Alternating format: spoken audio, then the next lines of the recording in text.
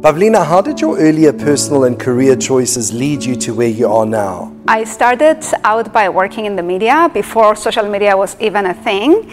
So I was working as a public relations manager for 2 TV channels in Cyprus and Greece. And at the time, I realized how much power the media owners had. After 5 years in the media, I gained a lot of experience and I started my own public relations agency. YouTube was launched in 2005 and Facebook became open to the public in 2006. So when I went on social media and I saw what was there, I was like, wow.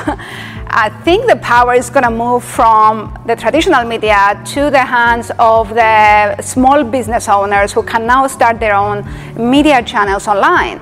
I was super interested in social media, personal branding, online marketing. So when I went to the USA to attend these seminars and I discovered this whole self-education industry, focusing on transforming people's lives. I was like, this is what I want to do. I had this vision to bring this in Cyprus. Nobody was doing this in Cyprus. Nobody was working with big international speakers, doing these transformational seminars. So 2011, I organized my first seminar.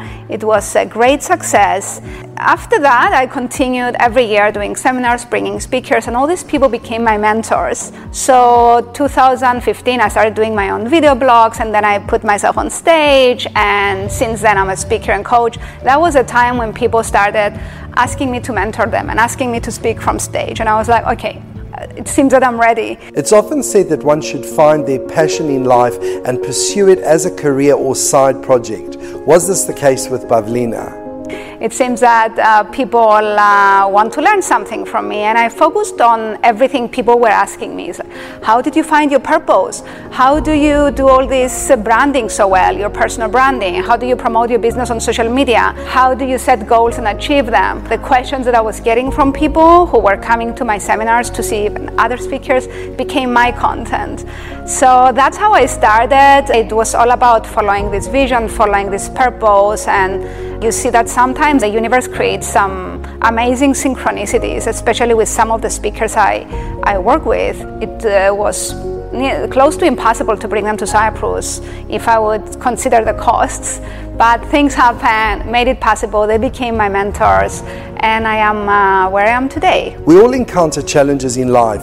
How does one overcome these challenges and find the self-motivation to succeed? I was always passionate, and I made a lot of mistakes because people confuse passion with having a purpose and having a plan.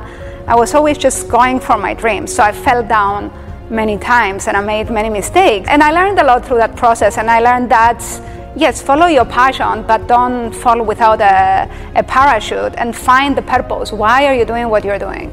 Everyone has something they're passionate about. Everyone has a unique purpose and a unique set of skills.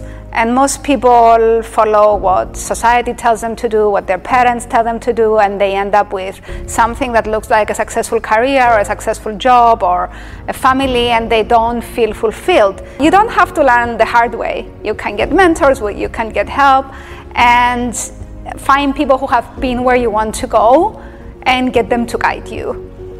Every day, look at and write down what you're grateful for. Focus on what's working in your life.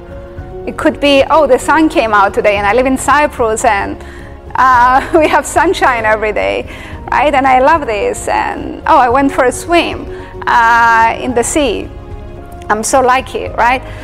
So focus on what you're grateful for every day, and gratitude is the biggest medicine for every psychological disorder or anything we're going through, because what we focus on expands. So when we focus on what's going wrong, we vibrate on that frequency, and then we create more of that. When we focus on what's going well, we shift our frequency and we start attracting more good things. How important is one's personal brand, and are there any tips to defining one's online brand presence? First, let's go into what is personal branding. It's essentially your reputation. And in the old times, your reputation used to be word of mouth, or in the traditional media, in newspapers, in magazines, in books, on TV later on, radio. Now your reputation is online.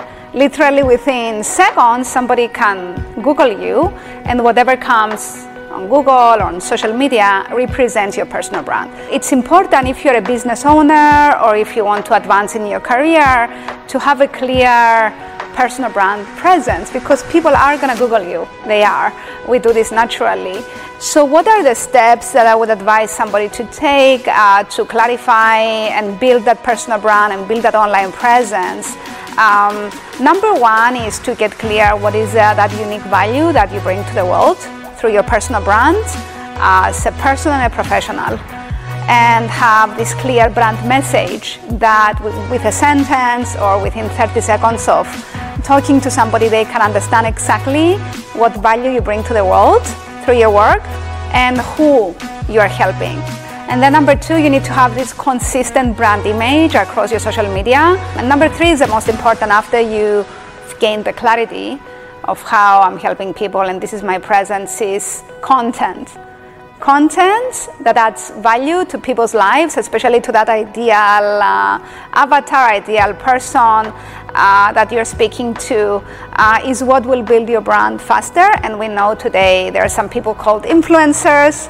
What they do is they create content. And I think every entrepreneur, every business owner can be an influencer today for their own niche. You don't need to go to other influencers and pay them. You can be the influencer if you create that content.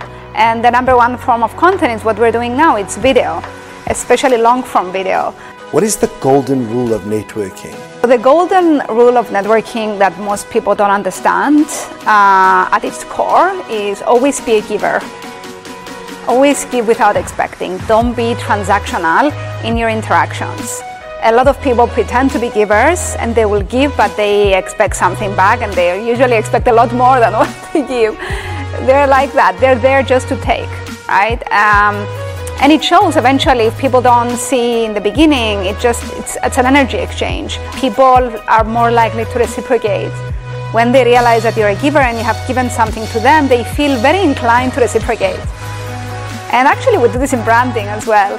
When we give content and people say content is free, why should I do free content? Help people.